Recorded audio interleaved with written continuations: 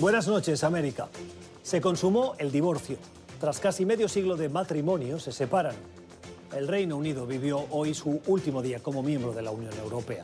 Hace 2 horas que oficialmente ya no forman parte del proyecto más ambicioso, difícil y que más prosperidad ha traído a los 500 millones de ciudadanos que hoy viven en el llamado viejo continente. Lejos queda esa pasión y ese compromiso de los británicos que entraron e impulsaron la construcción de la Unión en ese histórico año de 1973. De un plumazo se va el 15% de la economía de la Unión Europea, su mayor aporte al presupuesto militar y la capital financiera internacional de Londres.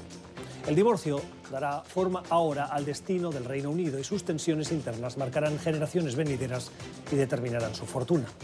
No hay duda de que la decisión responde a la voluntad de la mayoría de los británicos, pero también muestra la profunda división generacional del país, en la que los jóvenes se han mostrado partidarios de continuar dentro de Europa, aunque la mayoría de votos de personas mayores se impusieron en el referéndum y las últimas elecciones. El primer ministro Boris Johnson, acérrimo defensor del Brexit, ha dicho que comienza ahora el amanecer de una nueva era. El deseo de todos es que así sea, por el bien de sus ciudadanos, pero hasta un amanecer puede ser triste.